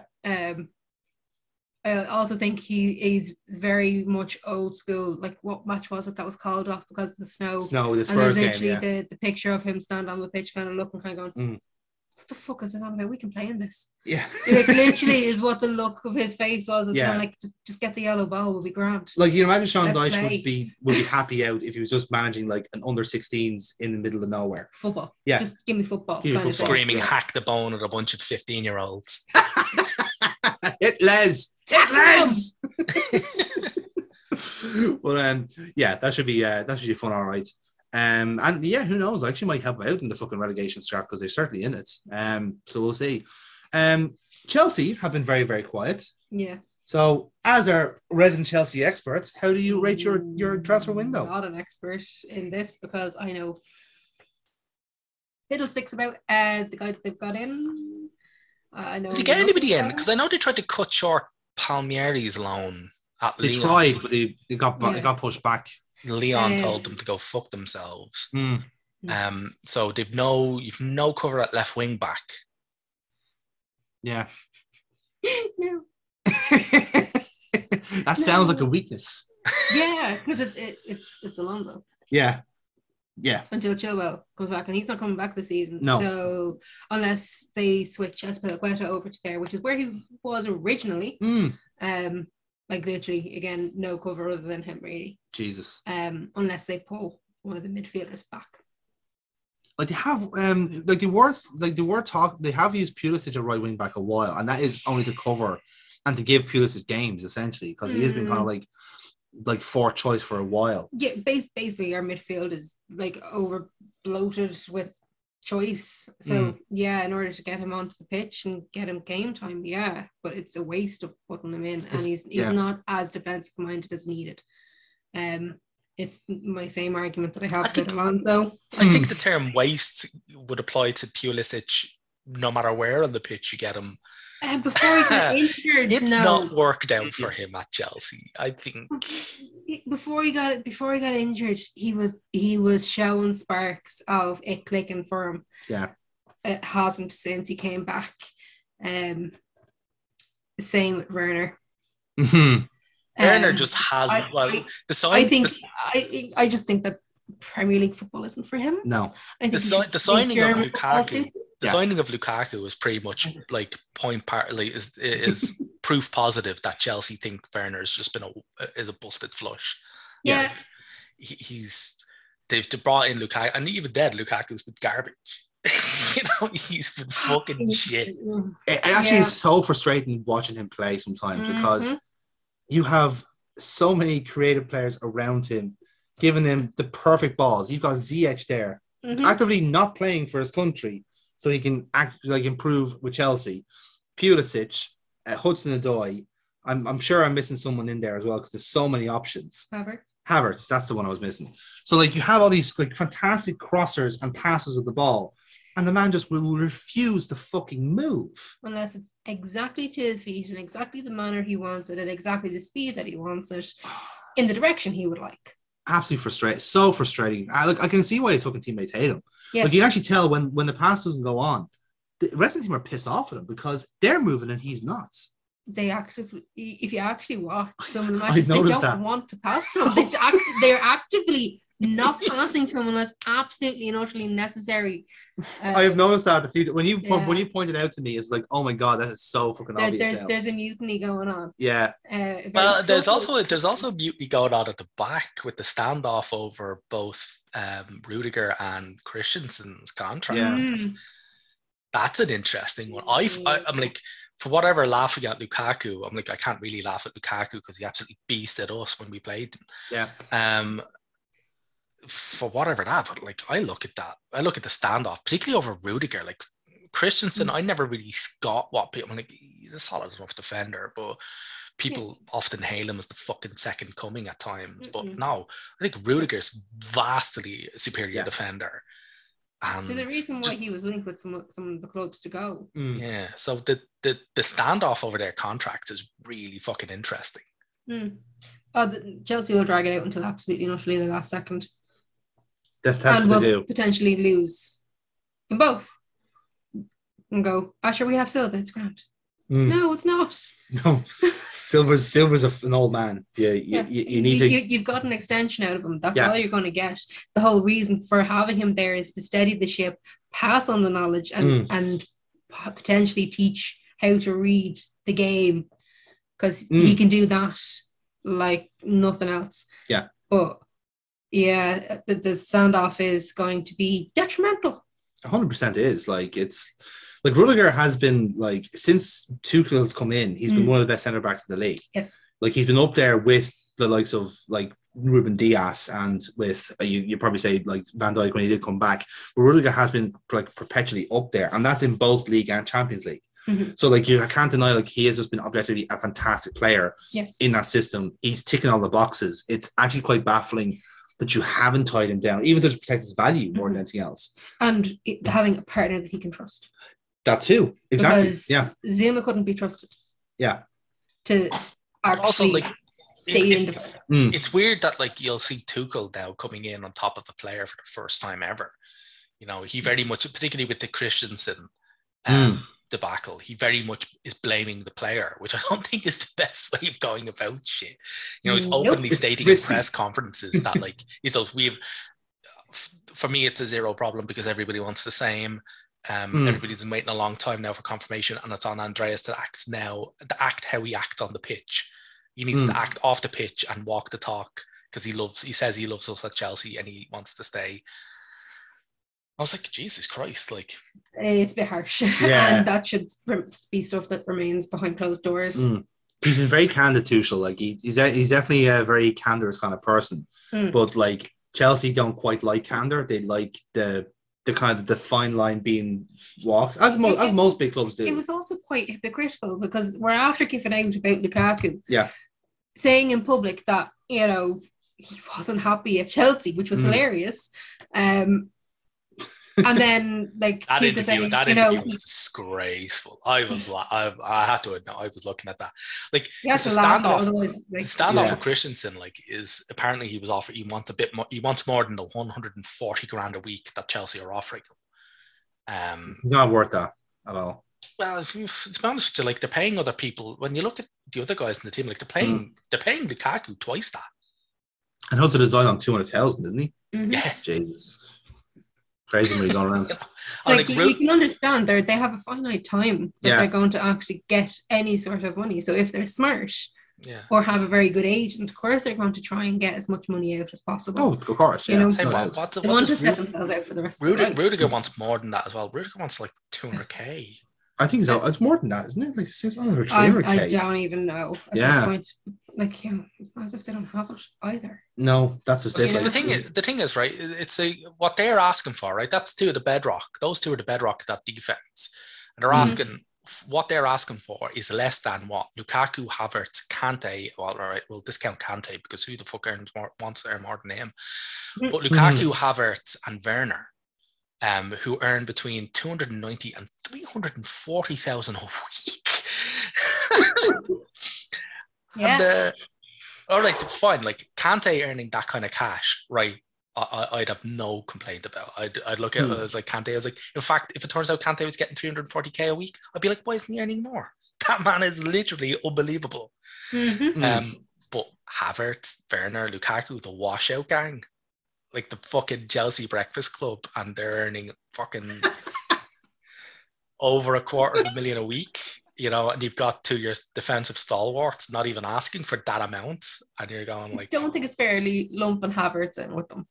Oh, like he's had long COVID as well. Like he's, in fairness to him, he is coming good. There have been worse signings, is what I would say. Yeah, but then again, that's not the highest bar. Like Pulisic, not good. We haven't had very good transfer market the last couple of years. Yeah, like Kepa. Yeah, I am sorry to whoever recommended him, but that temper tantrum when he refused to be subbed. if I'd been the manager, I'd have grabbed him by the ear and pulled him off the pitch. Yeah. I'd have been like, sorry, fourth official, you can book me in a minute. I'm pulling my player off the pitch because he's causing this hassle. And he'd have never played again. He'd have been sold. Yeah. At a loss, whatever. I don't care. Gone. And it was only because Czech then said, we need to get Mendy, that he was signed. So that has been the only good signing for me, really, other than Silva in the last couple of years. Yes. Like Mendy was such a vast improvement, and he clearly wanted to replicate that with Lukaku. It was just like, just get a better, you just admit that the player you had was a failure, get a better player in. Yeah, and it didn't work. No. But that's been the Chelsea way, though, as well. They do that. If the player's on the scratch, replace him with a better player. Except it doesn't work. No. Because they're buying names rather than players that would work in the system and in the Premier League. And it's Chelsea, and that system changes nearly every year. Because you change the manager. Whenever they do go for high quality, oftentimes those deals don't go off. I'm like, they went there for Jules Koundé from Sevilla. Yeah, that's a big, offered surprise. Fucking dump truck full of cash for him. And Sevilla went, no. He's what, 2-3 years younger than Christensen, like. Yeah. I say he was trying to get him in like before basically that price got even higher, and that was even 60-70 million at that time, release clause wise. So yeah, even Sevilla goes on like, oh no, we're sitting on this so we can get more money because somebody will buy this kid for 80-90 mil, and it could be Chelsea because this is release clause. I think it was 70, but now like he signed on the new deal, so it's like that's been pushed up even higher now. Has he signed a new deal? I think so. I know he's in talks for it. I'm fairly sure I saw it pop up there, but I could be wrong. I'm surprised because because in La Liga, like how they do, I'm surprised Chelsea didn't do what we did with Partey because buyout clauses aren't paid to the club, they're paid to the league because it's the league that insists on the buyout clauses. So you actually pay it to the league, who then give it to the club after you, but the league unauthorized the negotiations. So you basically pay to the league and then you go, well, we can legally call this player up and go, here, we'll give you 40 million quid over the next 5 years. Come on over. I don't know. Maybe like they just didn't, they thought they were happy with what they had. Because if they got Koundé in now, you have so many centre backs that like, like someone was going to lose out. I know he sold off Zuma anyway, but like, and that was after he got rid of Tomori too. So that's two. I can't understand how Alonso is still there. Yeah, again, just get someone else. And now picking serious fights with your two remaining these really good centre backs. Awkward. So yeah, fun with Chelsea. Chelsea's fun. Chelsea's gonna be great. Chelsea is fun. Chelsea has been fun. Chelsea's been fun. Right, on to the other London team. Yes, the other C London team, which is Palace. Yeah. They've been quite enough. They got Mateta on a permanent deal. Vieira seems to really like him anyway, as an option. I think it is like, I think Vieira is like really married to the idea of having 4 genuine options as strikers. Because he's got Edward, he's got Ayew, he's got Benteke, and he's got Mateta now. I don't blame him for wanting options. Yeah. Between COVID and injuries, like. Oh no, more the merrier in that sense. But four very different players. Well, though, they were hard in for Van de Beek, weren't they? They were. They tried their best. They did. They tried their best getting them, but it just didn't happen. Like for the pointless ones got involved. Oh, we'll get to them next. But another one, really low key sign that the Palace did make was raiding Derby County, and they raided for their 19-year-old striker Luke Plange, who is one of Wayne Rooney's little pet projects. And they're smart enough about it because they got him for $1.5 million. Yeah, and then on back to Derby. Yes. So basically, Derby can still use him for this season, and then he's out the Palace then permanently. Yeah. And good deal. Everyone suits everybody. Happy days. And again, Palace are like Brentford. They're solid. They will survive. They're happy enough. Like they're up in 13. 13. So like they're okay. Like they'll be fine. And it's a great team to watch. Like genuinely, like I've watched a couple of Palace games, and they've all been bangers. Yeah. Like it's a fun team to watch now. You know, and that's no slight on Hodgson, by the way. It's just a completely different team. Like it's just chalk and cheese compared to last year. Yeah, different way of playing. Absolutely, yeah. All right then. Speaking of Everton, now I'm just going to list out the names here in order of when they were signed, and let you know and see if you can tell when Rafa was sacked. So Vitaly Mykolenko, left back, signed for 23.5. Then Anwar El Ghazi signed for Aston Villa, right winger on loan. Then Nathan Patterson signed as a right back, 14 mil. Lucas Digne leaves for 30 mil. And then on deadline day, Donny van de Beek and Dele Alli on a loan and apparently a free transfer from Spurs. I don't believe that for a second. No, it's not. They don't pay anything for him. Yeah. But it's like it's like his contract is basically worthless only for all of the incentives in it. So if he plays a certain amount of games, it's 10 million. If he scores a certain amount of goals and makes up a certain amount of assists, it's another. Apparently, the contract can go up to 30 million if he meets all of these, what they consider to be achievable, air quotes, playing goals. But like if they could bench him for 6 months and pay absolutely nothing. That's hilarious. I'd kind of love if they did do that. I wouldn't put it past the pointless ones because Lampard is such a bad choice for them. Type in the video, by the way. Thanks, Neil. Yeah, Van de Beek. Why? Well, in all fairness, I actually don't know anything about Van de Beek because fuck me, it's not as if we've got a huge sample size of playing time from United to make any kind of a judgment. So there's still a highlight reel rocking around from Ajax that I think is probably the source. Fuck me, that might as well have been taken in an alternate dimension, you know. So as far as Van de Beek goes, shrug emoji. Yeah, you know, Dele Alli. They're really hoping that like he comes back as the second coming of English football that he was apparently at Spurs. Doubt it. Oh my God, like this is terrible. Yeah, and again, only recently now got in a new director of football. Oh, did they? Yeah, I'm not sure. We were going to talk about Everton later on towards the end of the show and about like how fuck they could be depending on how this goes. So the thing is, right, it's a huge fucking gamble. Everything about Everton have basically been so badly run that everything now is a pure gamble. Like you can let God, if it doesn't work, holy God. Yeah. They did lead to actually the funniest tweet I've ever read in my entire life. It did lead to the funniest tweet. Almost got me back on Twitter. This tweet was so funny. And it was Moshiri should just fold Everton if Wayne Rooney, who was a boyhood fan of the club and made his big break there, turns them down in favour of staying at Derby under a transfer embargo. Points deduction 6 months. Yeah, exactly. You should instead of going to locking up the office himself, like. Yeah, exactly. He's like, if you can't get Rooney in, like with this shite show at Derby, like just fucking fold it. Yeah, just put a big chain around the whole load of Goodison Park and just go, nah, lads, we're sorry. Yeah, definitely. And like I said, we'll touch upon Everton again because they have a new look Everton, you know, with the manager who, you know, says like something kind of serious like a joke, but then no, seriously, just says it as a joke and then gets back to the real serious points. That's how Frank Lampard speaks. You ever notice that? He's that kind of guy who, like, you answer a question, you say the joke first, you laugh it off, and then no, seriously, he gets serious at the end of the sentence. No. Never knows that. No. It's literally the one joke about Frank Lampard that everyone does. Every impression, every like take on Lampard is that's how he speaks. Okay. In all fairness, Jonathan, I barely watch any of actual Frank Lampard. I'm less likely to watch people doing impressions of him.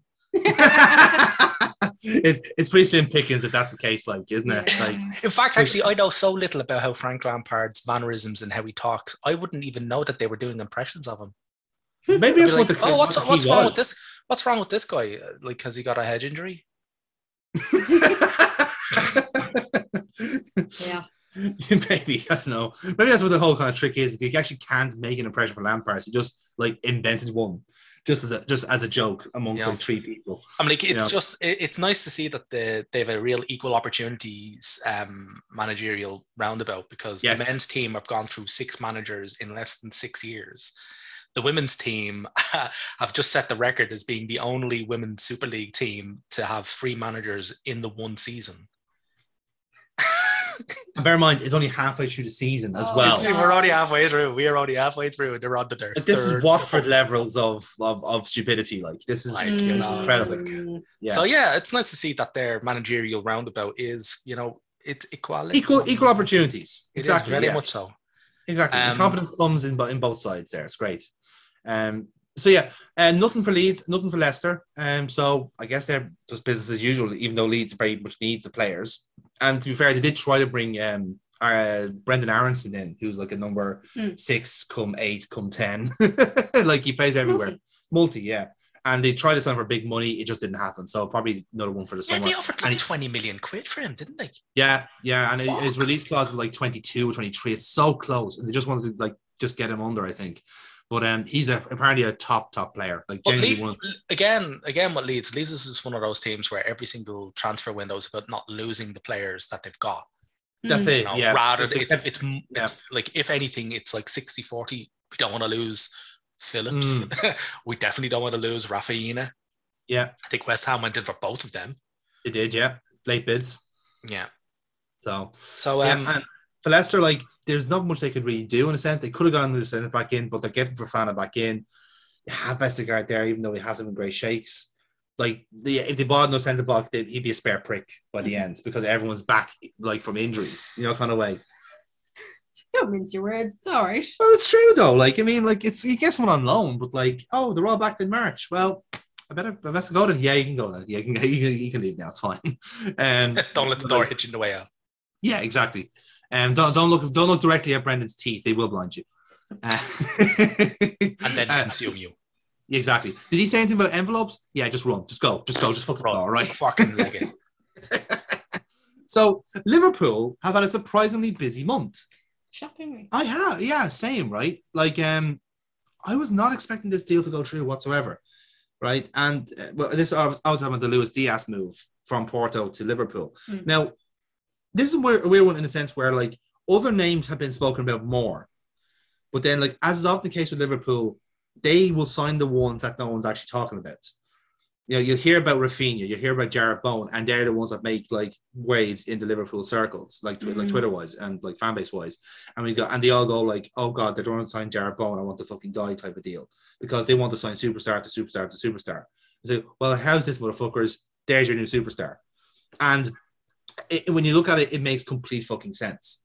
But the gas thing is that they're doing it now because they know there will be a bidding war next summer. They know that other teams are coming in for this guy. And also it puts a bit of pressure on Salah. We were just talking about this. I reckon the signing of Luis Diaz has made Salah, I think he's maybe sitting in the Egypt camp going, oh, is that how you're playing it? These cunts. Or whatever the Egyptian for that is. Yeah. Yeah. It's definitely something with a cat head on it. Yeah. The side eye there. I could actually hear that. That was brilliant. She's having fun. That's how she's having fun. Yeah, so like Luis Diaz is a good one. Salah will take a note of that. Bit of frustration on the deal for Carvalho going through. That will go through in the summer, I think. Like that was all but signed, really. A pre-contract agreement. You can still sign a pre-contract agreement. Yeah. It's just that the EFL don't have deal sheets, as it turns out. So like pretty much, yeah. You couldn't have gotten one through before the deadline and then did the negotiating later. Like, actually, we don't do that here. No, pretty much. And it's a pity because, like, if they did it in the summer, Fulham will likely be a Premier League team. So there's a bit of a null point. But the problem was that if you get them in now, it means that the likes of like Dortmund are sniffing around from United, Arsenal are sniffing around. Arsenal definitely sniffing around for him. I heard that their name's linked with him a lot because he's a very Arsenal player. Like he is a kind of Smith Rowe. He's a very Arsenal player in that he plays football and can fog a mirror. That too, yes. But like he is definitely grind that rumor mill, man. Grind it. Yes. Well, that's the thing. You resurrected marathoner for it. Yeah, fuck it, yeah. But yeah, I thought it was a fairly quiet enough window. I mean, obviously Lewis. I'm not going to never not call him Lucas Diaz, but Luis Diaz. Yes. Him, and then also getting rid air quotes again of Phillips and Williams. Yeah, no, two good moves. Yeah, two great moves. Yeah. Like Williams actually went to the aforementioned Fulham. So nice agent Williams there for you. 100%. And you know what? He's going to do great there. Like he genuinely is like Marco Silva teams can't defend, and neither can Nico Williams. So it's a match made in heaven. Like, no, don't get me wrong. He's genuinely great as a winger, and he's been used as a winger for the last couple of like matches. Any cameos, he's actually the sub for Salah, which is like, oh, that's weird. And I've even said to you before, it's like, watch this match and see how Nico Williams plays the right wing. It's weird. Yeah. And the gas thing is, I was trying to figure out why this is. This is actually the secret sauce for Wales, where they have like Bale on the left, Nico Williams on the right, and Kiefer Moore in the centre. And they've still held to the kind of Giggsy 4-3-3, but they've just completely shuffled the pack. And it's worked out really fucking well. It's so bizarre. So he's better as a right wing now as he is in a right back, because he still is a fantastic crosser of the ball. He just plays like in a slightly like the recessed position. As for Nat Phillips, like fucking no-brainer. 100% no-brainer. Like genuinely, like we're getting on. He's on now. If the deal came in, like we heard Watford, I heard West Ham, Newcastle were floating, maybe Burnley. He's a very Burnley player. But Bournemouth in a team that's almost certainly going to get promoted, 100%, because that means Bournemouth will have him and go, can we sign for permanent, please? And we'll go, yes, you fucking can. And it'll be 15 million in the summer, potentially 10 million, whatever it is, because he'll have proved his worth to Bournemouth. And you think like, God, it's just so nice having a team that is hustling the transfer market, because that's exactly what this is. It's a hustle. Yeah. It's like, we've just given you two great players that have proved that they've got you promoted. You want to keep them now, don't you? 15 million. And that's it. It's such easy money. And again, we have a fantastic track record of mugging off Bournemouth. So this is going to work superbly. We gave them Dominic Solanke and they say pay 27 million for him. Like, we're bullies. Yeah. We're proper bullies. You'd also think the Bournemouth 27 million for Dominic Solanke. I'd rather admit I actually replied to that email from that Nigerian general. Again, is that bad? Or that admit I paid Diddy 30 fucking million quid for fucking Dominic Solanke. Yeah, I know. How fuck is that? I know. Anyway, we'll shift on. We will. From the hustlers to the fucking 1-1 out of Man City, yeah. So Ferran Torres, big money to Barca. So like he is the number 9 they wanted, really. And in fairness, like the one genuinely good move, I think they again a bit like pricey for Barca because they have no money to spend. Well, player wise, solid move. It's kind of what they need, and probably will play him as a false 9 like he does for Spain. Because they do genuinely hope he is that player for Spain and for Barcelona as well, just to be that new kind of like, I guess like David Villa type in a sense. I know he's not as like bulky as Villa was, but just a perennial goal scorer that everyone can kind of lump the ball to. Great player, like genuinely. For Man City, I was thinking like, oh, you've dropped the ball here, like look what we did with Sané. I was thinking like, because he has so much up front that like someone always loses out, and Sané was that. He's still a brilliant player. Yeah, it's just that he can't get in the team because of fitness. In the same way, like kind of Sterling's now being kind of slightly pushed out because he's not. Give her sugar. You need sugar. She needs sugar. You're right. Do you need sugar? Always. Always. Well, there we go. That's all that. But yeah, like I think like the same thing where like you had the likes of the likes of Julian Alvarez coming in. Like he's been, we mentioned him in a stat attack, for example, where he's like outscored Salah. Like getting him in now is like, oh, you've also answered the problem with not having a striker. You now have the next Aguero. So it's like box ticked. You made a profit. When's the last time Man City had made a profit? Like, never happens. They don't need to make a profit. They got the cheat codes on. That's insane. So it never happens. So from cheat codes on to these guys really need to get a fucking clue to the other side of Manchester. No new arrivals. Hilarious. And who do you got rid of? Martial, Diallo, Van der Beek. Manchester United, a quest for rice.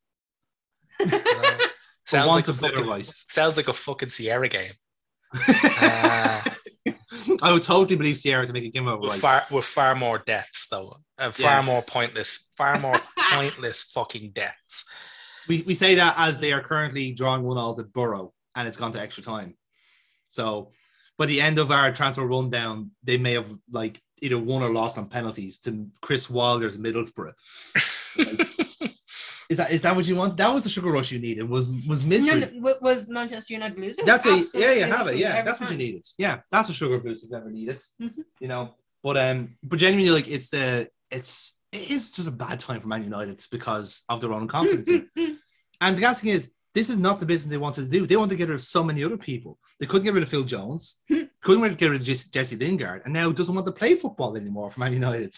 He's going to sit there and wait for him to go. And he's going to go to the thing about the whole Lingard thing, right? The Lingard thing was so fucking hilarious. Like that just showed, the Lingard thing shows you how much of a sham United are, because they can't even do really incredibly charitable, humanly things correctly, right?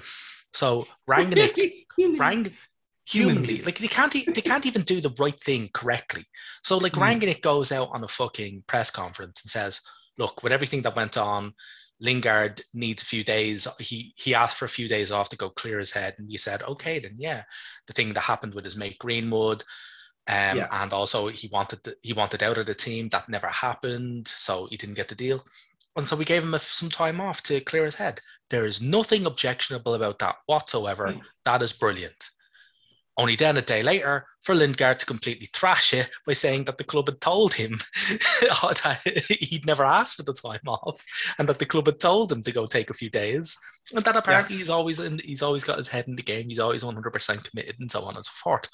Like you can't even bad for his saleability. Yes, you can't even. And his PR manager got onto him. It's always the PR manager or / agent, because they need their cut, saying no, that makes you sound unsellable. That makes you sound unsellable. I won't get my money. Like I've got no love for Rafa. Football. Say it isn't so. Like I've got no love for Lingard. Like I've got no love for Lingard, so I don't really give too much of a fuck what happens to him. But my God, United are a sham. They're an absolute sham. 100%. Like generally, it's been disaster for them. They can't even get Ronaldo to score a penalty. Like for fuck's sake. Does that tell you that there's something fundamentally wrong? Everybody knew there was something fundamentally wrong the second that they re-signed Ronaldo, because that was a marketing ploy, not a football decision. The thing about it is that like that was actually a summer of optimism, because all right, I'm fine, Ronaldo, bit of a PR stunt, whatever, but he will get you goals. He is good for the team, great for morale, but also the people they brought in alongside him. Like they got him Varane. Like holy fuck! I was looking at Varane and Sancho alone. They got Varane. They got Sancho. I was like, God damn! And then they just balls the whole thing up. I was like, how did you do this? Like you literally snatched. Yeah, they did snatch victory from the jaw. They snatched defeat from the jaws of victory. It's unbelievable.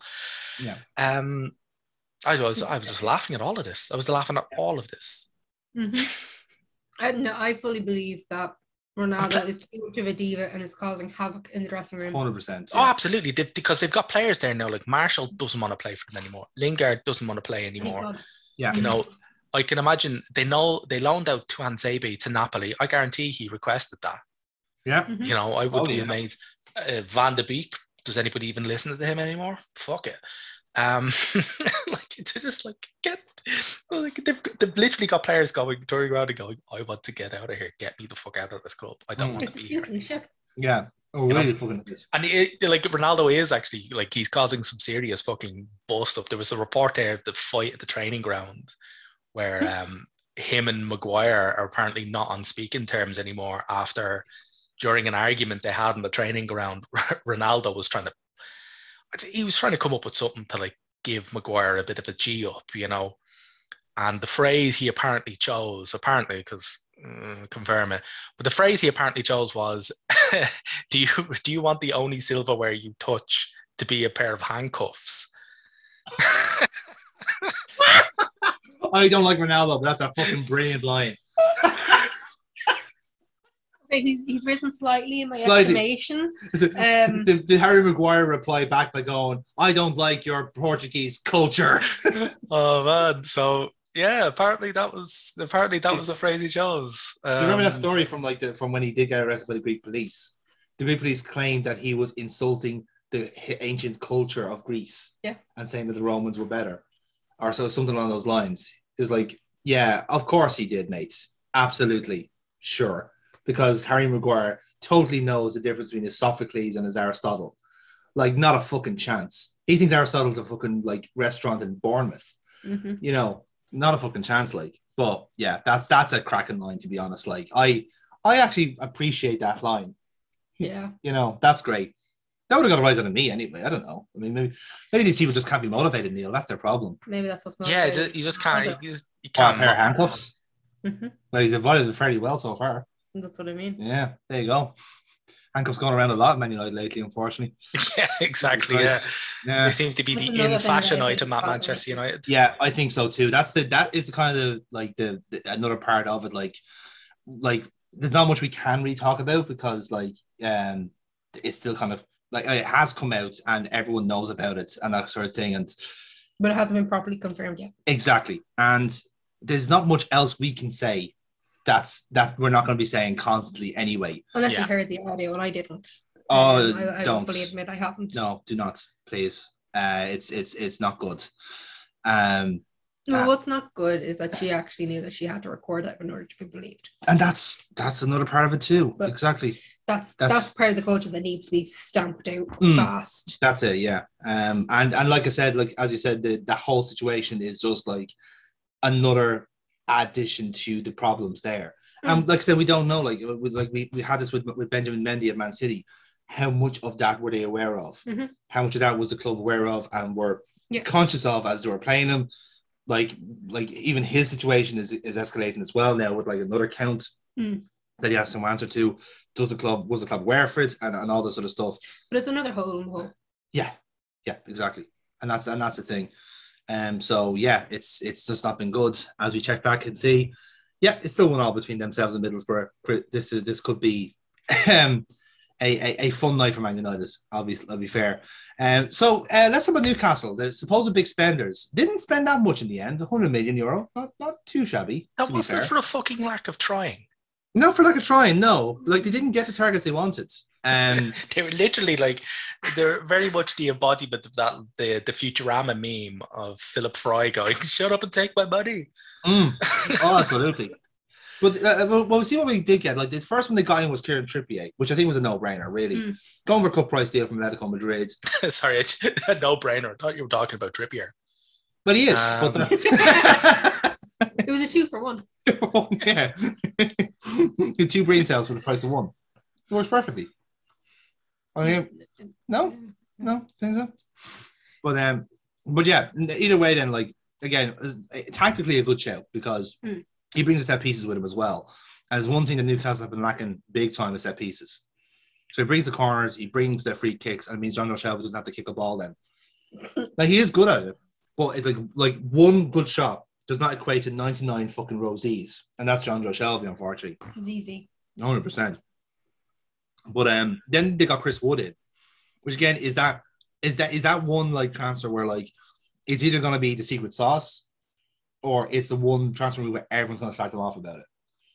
Because bear in mind, they have paid 30 million for Chris Wood. Mm-hmm. And the hilarious thing is, like, we were talking about why they were doing it. The reason was because aerially he is the best in the league and one of the best in Europe. Like, he is like better than the likes of Haaland in the air. Yeah, but it's also he's the best for another team that they are currently duking it out in a relegation battle with. Oh yeah, I guarantee. I'm willing to bet money that if Wood did not play for Burnley, they would not have signed him. The fact is, they get a player who I don't know, might score maybe 10 goals or something like that for them, but that's 10 goals less than what Burnley are going to get. Burnley don't score a whole lot of goals if you're looking at their goals for column, and you know it was done more to hurt Burnley than to strengthen Newcastle. Yeah, no, I agree with that. And like I said, like Weghorst probably looks like more of a Burnley player now because he's just the height of him, bulk of him. Could be a bit of a double-edged sword in that sense because Wood could very well goals could dry up, and Weghorst is keeping his run from where he was at Wolfsburg, so you never know. Yeah, it's always a risky run. I suppose like the marquee signing was Bruno Guimaraes, who like I think everyone's looking to go on how did Newcastle get him instead of fucking another club. It'll be interesting to see how he actually does because again he's a player that comes with a lot of hype, a lot of interest, a lot of excitement. It'd be interesting to see how he actually does because again it's a different assignment. You know, Lyon is a steady enough club in Ligue 1. Okay, like league position wise, it fluctuates with Lyon anyway, but with Newcastle you're in a fight. Yeah, you have to survive this season, and then suddenly the wealth of the world is open to you. So yeah, it should be interesting to go there. But the thing about Newcastle, the main signing about Newcastle that nearly broke me was Bruno Guimaraes. Bruno Guimaraes playing for Newcastle. Like I remember, to show my age here, but I remember when Pardew managed to snag Tevez and Mascherano for West Ham, yeah. I'm watching them play for West Ham and going, this is actually happening. Has somebody just flicked on, like, somebody just switched the feed to a FIFA game that somebody has doctored? Like, this is garbage. Ultimate Team, yeah. That's what it's going to be like. Like, him playing for Newcastle, it's just the ultimate, like, this shouldn't happen. This is terrible. This is awful. He's going to be in a team. Like, you know, the Simpsons meme of him meeting John Joe Shelby is already going around loads. Like, I play midfield. You play midfield too. Are you better than I am? Well, I've never met you, but yeah. That's true, though. It really is. And then obviously they followed up with middle centre back and Dan Burns. We're getting a lot of height in this Newcastle team now. Like Dan Burns 6'7", and so like he's probably going to be deployed as a centre back because I know like Brighton are weird and they play him as a fullback, but like he'll be centre back, no doubt, because then they brought Matt Targett in as left back, an actual left back.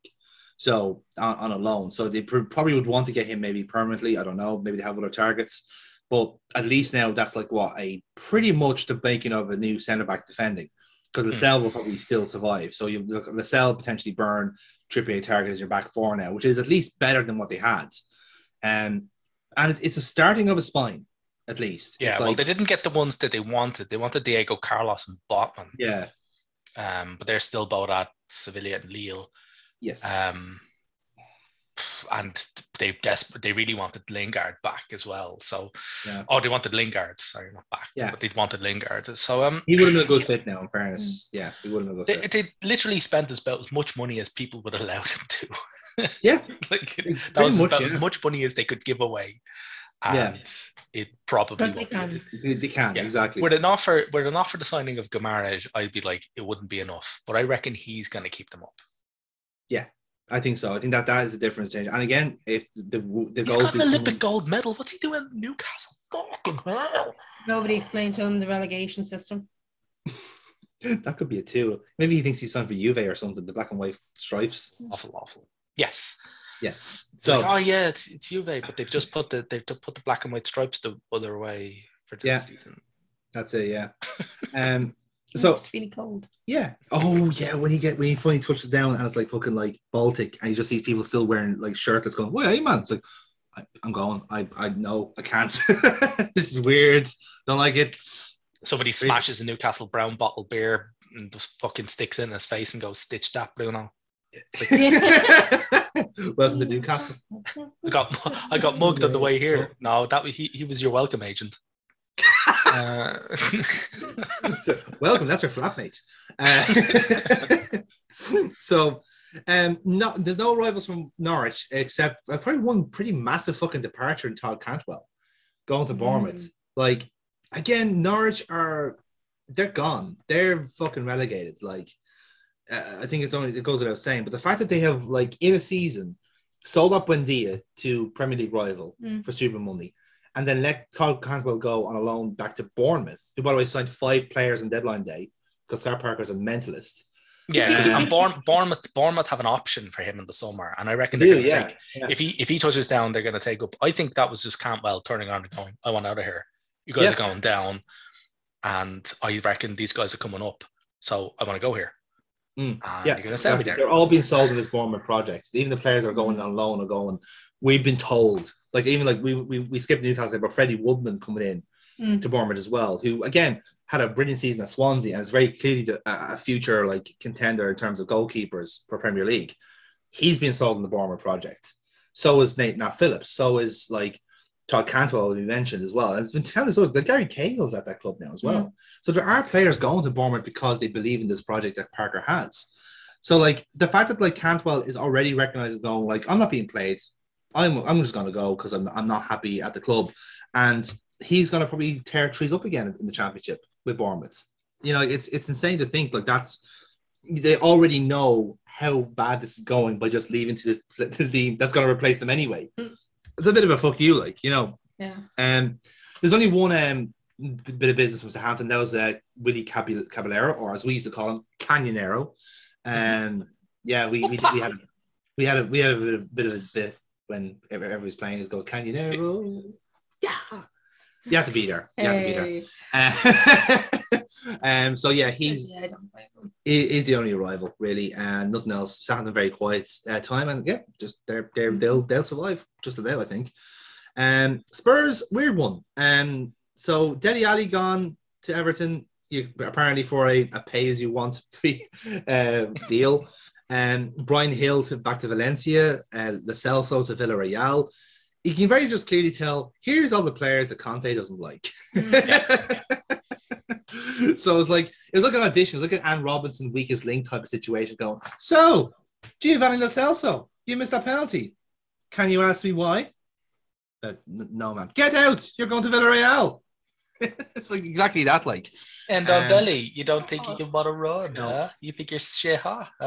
Off to Leon with you. And so, Thank you. Yeah, exactly.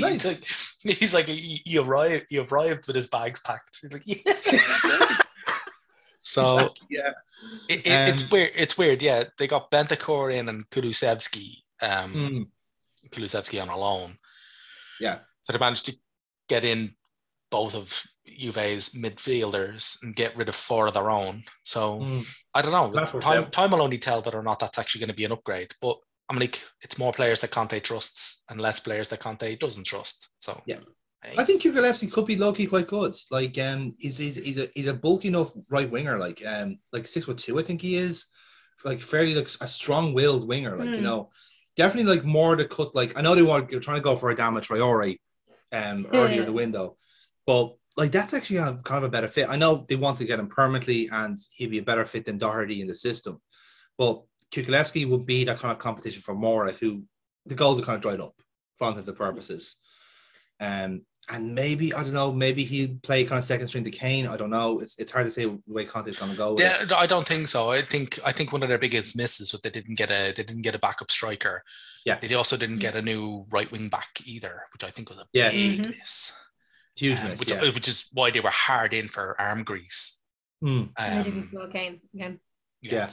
I don't think anyone's going to get him at this stage. I still think this is flipping hilarious. Just that he was like, I want to go. I'm like, let me out. And now everybody went, no. We don't want you. Stay where you are. Bye. You see this contract? Yeah, it says 2026. Yeah, we're at 2 at the moment. You're not going anywhere. And yeah. And none of the other clubs wanted to buy you out. No.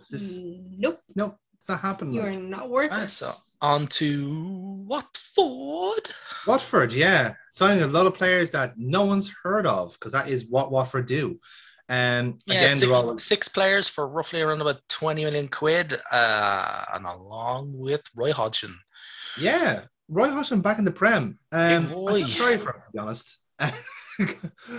They've stumbled into essentially like a relegation scrap, and it's gonna be. I don't see it going well for Watford, to be fair.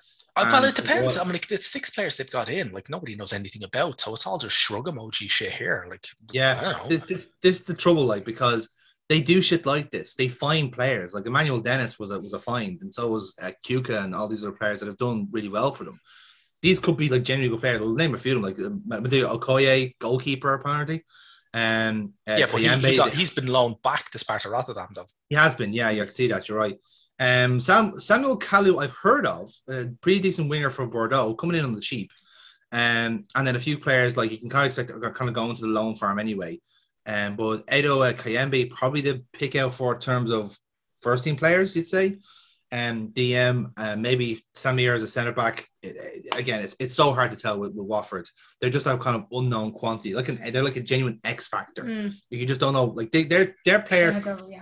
Their team is literally a question mark. They are the Riddler. They are the Riddler of the fucking Premier League because it's just question marks all over the fucking shop. They are literally the jumpsuit that Jim Carrey is wearing. Like green screen, like key out the green, and that's all you get for Watford. Like you don't even know what formation they're gonna have. 4-4-2. It's Roy Hodgson, but like you don't even know how they're gonna play. Ouch. He does. He's a 4-4-2 manager. Ouch. Always has been. Yes. Yeah. You want to fucking 2 Premier Now League wrong guys. with 4-4-2. Now wrong with 4-4-2. Hit Les. So West Ham have done no business. They tried. They really, really tried, but they got no one in. I think they will probably feel a bit sick and they didn't get Lingard in, like on the balance of things because they do. Moisey loves Lingard. You can tell he's one of his boys. Like even brought him through the team when he was at United too. Like, yeah, true. Definitely one of his kids. He wants to bring him home, and just like he's the kind of one that was supposed to hold Lingard and not let go. You can tell like he definitely sees it like and Lingard. I kind of imagine like if they ever get back together, like in terms of a team and a player. It's going to be like the scene from Good Will Hunting, where he's like, it's not your fault. It wasn't your fault. It wasn't your fault. And he's like, don't do this to me, man. Don't do this to me. And they just break down sobbing and crying. It's like, it wasn't your fault. It wasn't your fault. You're actually a good player. It wasn't your fault. They're all just dickheads. It wasn't your fault. To be fair, I can actually believe that with Moisey because he's probably going to have a fucking axe to grind after what happened to him. Yeah. And the last one then is Wolves, who, again, the biggest thing about them was they let go of Adama Traore to Barca. Pretty much a deal for 20-30 million in the summer. And they already got his replacement in Chiquinco for a cut price deal. Now, again, they have to hook up with Jorge Mendes. They hope that this guy is going to be him. But even another one I just noticed there, like Sang-Bin Yong from Syrian Blue Wings, again, cut price deal from the K-League. Again, we saw what with Hwang, they made his move permanent as well, which is, again, perfect. He was a great signing.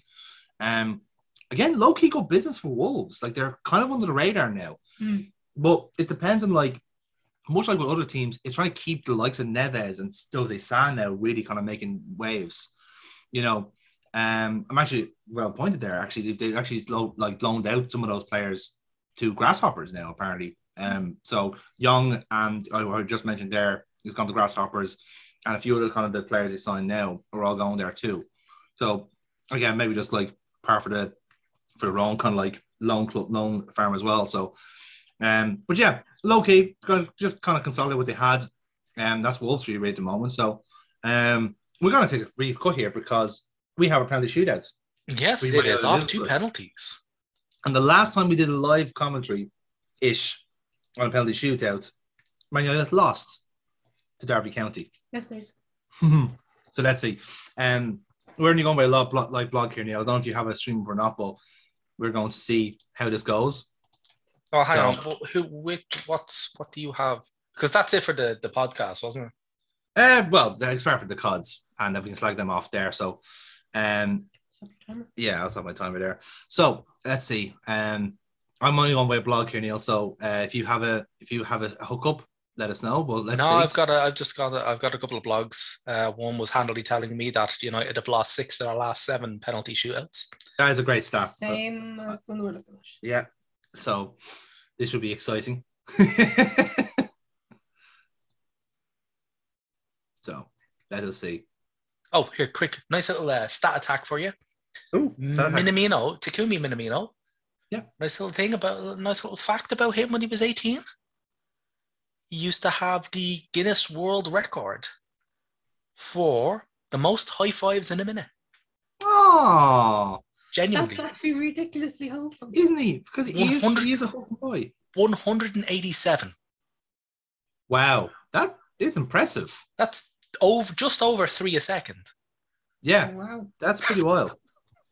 That's pretty fucking wild. He held that record for 2 years, over 2 years. Just a little thing there to hear. Yeah, how about that? So I just like that stat. Yeah. Okay then. So, we are apparently very close to the shootouts. So, they are not going to hear the end of it if they do lose the Borough here in this. Because again, look at the team they have is actually surreal. Out for this match. Yeah. Also, another little bit of AFCON news. Remember, Nigeria were really angry with Emmanuel Dennis for pulling out at the last minute. Oh, yes. Funny fact, should have expected that from him because he did it at Club Brugge when he refused to play in a Champions League game because someone took his favourite seat in the team bus. Actually refused to play in a Champions League game because somebody sat in his favourite seat in the fucking bus. That's like Balotelli. Yeah, it is actually. So I miss him just randomly like going into like petrol stations saying, fill her up. Yeah. Everybody fill her up. Oh, I'm paying. yeah, he was just mental. Balotelli, He was mental on the pitch, but he seemed to have been genuinely nice. Yeah. If a bit of a duh. Yeah, that's immature is the word. He's like, he never grew up. Immature to the point where he was fined 100 grand for throwing lawn darts at the Manchester City youth team players from a first floor window. Well, look, who hasn't done that, to be fair? Like, you have a chance. But like, we've had this conversation. I fully believe that a lot of footballers have stunted emotional growth because they've literally gone into training academies from a very young age. And it's more football orientated than education orientated. Yeah. They've never worked in a normal job. Yeah. What is normal to them? Like, they're getting paid thousands that people wouldn't get paid in a year. So yeah, I fully believe they've never experienced life, so they are stuck in like secondary school. That's it. Like primary school, even for some of them, depending on because everything's sorted out for them. Yeah, like they don't have to pay bills. They don't have, like if they say to their agent or their manager, clubs or whoever, cover all their tax. I want a new car. I want a red one, and it's bought for them. What kind of car do you want, sir? Red one, fast. Yeah. I want the one that he has. I want new runners. Yeah. It's all sorted for them. They don't have to. Borough are getting a former Man U player, Paddy McNair, to take the first kick for them. Oh, mind games already, lads. Fucking mind games. And McNair scores it. So McNair scores the first penalty. So this is interesting. Good start. Yes, please. Mm-hmm. So, and of course, the Dean Henderson goal, who is it can be iffy at penalties, to be fair. So, okay, Matt is starting for United. So, let's see how this goes. And Mata scores it, so it's 1-0. Nice to see Mata get the game, to be fair. But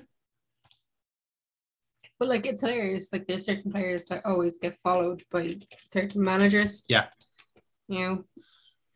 Yeah, it is a little bit like. I mean, I feel kind of like Matt's is kind of ones where like they just kind of be around because he's just really nice. So Mata follows a nice further little stat attack here. Leeds actually had the chance to sign Erling Haaland 4 years ago, but couldn't afford the £4 million transfer fee. Wow. Ouch. Yeah, ouch indeed. Okay, so again, it's kind of weird trying to like, find any form of information here. Okay, so Bora trying to put the next penalty away.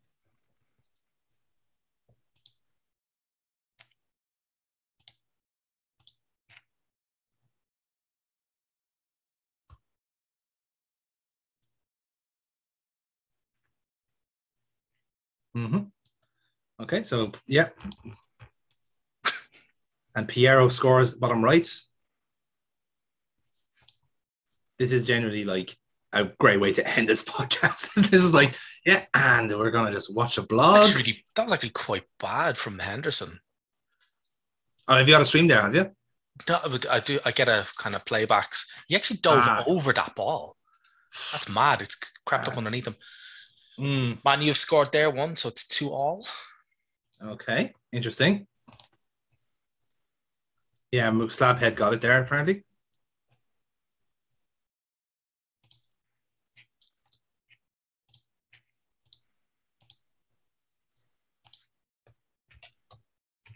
You can get it.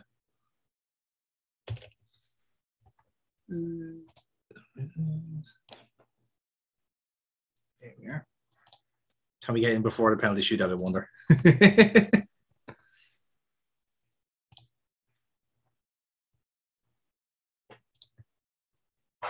Okay, here we go. Slaphead scored it. We have a stream of it now here, Neil, so I can give you running commentary. Middlesbrough 3-2. They scored theirs. We are well behind there, yeah. So at least you get to see it. So, okay. That's probably Ken's for the end of the show, eh? Odd. Because no, it's quiet. Yeah. Which is exactly what I'll break the quiet with another stat. Oh, he's got the stats. Yeah. Sean Dyche fines his Burnley players if they don't bring in cake for their teammates' birthdays. Oh. Another one. Ralph Rangnick's Man United contract includes an £8 million bonus if he can somehow lure Erling Haaland to the club. Oh, for fuck's sake. That is literally like the Simpsons. Come on, join United. No. I'll be your best friend. No. No. You're mean. Okay, that's Johnny Howson scoring for Borough there. So now Otis Fred. Oh, okay.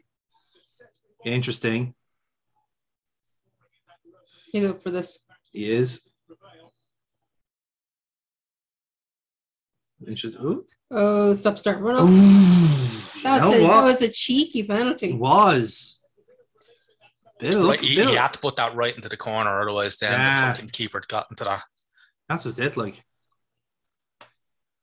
Just under the keeper's body. Just about. Now, in fairness, that was pinpoint. He didn't reach it. Pinpoint. Again, same as like Henderson earlier on, like kind of diving like not low, like in a weird kind of loop, like a loop. I'll break up the silence with another stat. After shitting in the referee's toilet before the game, Robbie Savage was once fined a third of what Cantona was fined for kung fu kicking that Palace fan. I like that's the levels of fines we're talking about, apparently. Okay. Top bins. Yeah, nice, he fucking spanked that poor fucking Henderson. He certainly did. Henderson did well to even get near that. What a delicious hit indeed. It was Dyksdale, was it?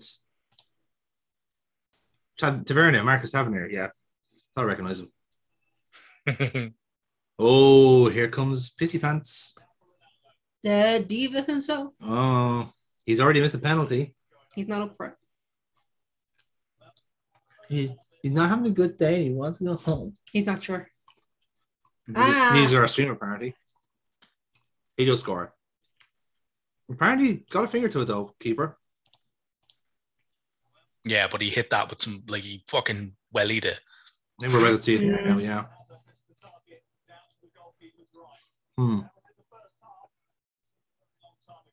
So let's see. Okay. Oh, he did fucking level that, to be fair. Right. Okay. So This is gonna go to sudden death, isn't it? could do. Okay, centre back. Seems chill. She doesn't. Looks cold. Yeah, to be fair. All right, here we go. Centre backs taking penalties is always an interesting. Phenomenon. Yes. Did he take it? Oof. He scores it. Right, so now it's under Bruno Fernandes. It's Fernandes. He has to score this. United are out. Oh, spicy. Another quick stat. Yeah. Palace striker Odson Edouard. A couple of months back, Fundy agreed to pay 20k to a man he left deaf in one ear after shooting him with an air rifle a number of years ago. Edouard always refused to pay, claiming that he was angry, so he decided to shoot some random passerby. That was back when he was in the PSG. I remember hearing that story. You're hearing some of these for the first time, kid. You were saying about how they live in like have a sheltered life. Yes. Yes. Yeah. Yeah. Wank. Fernandes rolls at bottom right, baby. Okay, so sudden death. So. Okay, right, and we go again. Oh God, I don't know why I hate the hop, skip, and the jump penalty. I really do. I know Jorginho has it to an art form. Yeah. But God, just fucking letter it like that's who started it? I can't even remember. I think it was actually probably the Italian team during the World Cup. Well, I think they're all kind of learning from Pirlo, wasn't it? It's like that's who it was. Yeah. And it was just like, no. But then like Pirlo was doing it to psych Joe Hart out, and boy did it ever. Okay, right. So sudden death. So, and this is the goal scorer, I think, is it Crooks? Right. Break up with another stat. Go for it. 6th tier French side Tarbes were knocked out of the French Cup this year after their sat nav took them to the wrong town. Oh no! Oh, great penalty! Ooh, that was that was tidy. That was confident, and Endo straight into the fucking bottom right corner. Get in there. Yeah. And you know what? Like Henderson was getting nowhere near that. Mm-mm. Oh, it was Watmore from Sunderland. He's ginger. Of course, I should have recognised him. Because you know all of the gingers. I do. I have an encyclopedic knowledge. John Henry said Duncan Watmore. Well, John Henry is the only. That's it. That's all you need. Yeah. He's it. That's it. So this is to McTominay. I believe he does score. Yes, he does. Okay. So again, Lumley's like getting to all these ones, but the penalties are just too sharp. Like, yeah, they're all just lashing. Whenever he guesses right, they're just lashing them fucking in. Yeah. I will say one thing: like Lumley has been closer than Henderson have been. Henderson has gone nowhere near these penalties so far. So long as Burrow has a decent shot, like, should be okay. So let's see. Another centre back.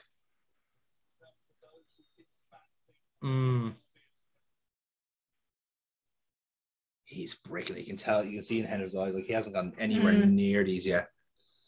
He's not sure. Oh. Dale Fry. Burrow lads. That's another one wrong for Hendo. Oh, way out. Good God. Okay. I think this is going to Diego Dallo now, I think.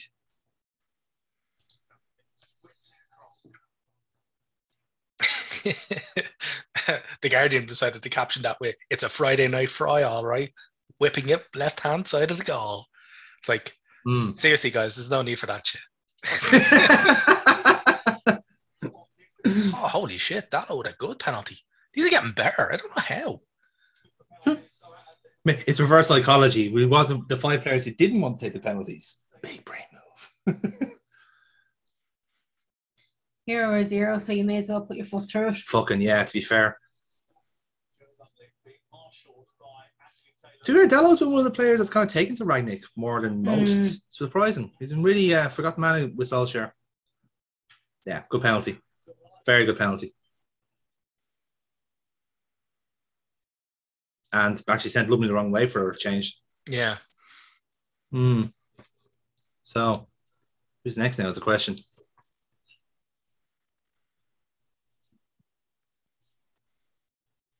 This is an all looking bit.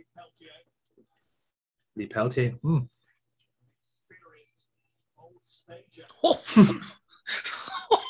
I'll leave you to react to that one. He scores this one. And how? Oh, never in doubt. You fucking rifled that sucker bitch in.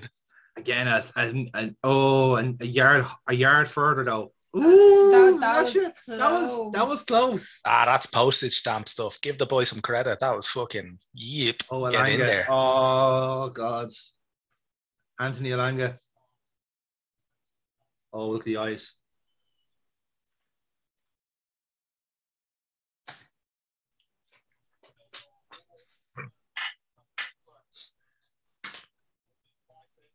Here we go. This is it. Oh, it's over. He hit it over. Oh my God, Row fucking Z. That is a dreadful effort.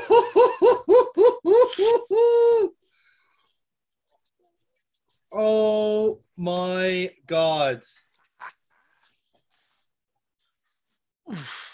That is legit the second time we've watched United knocked out on penalties. Yes. Oh, wow. Like, I feel for the young kid who missed the penalty. Yeah. Because he is only young. Yeah, look, he's... But... Yeah. Wow.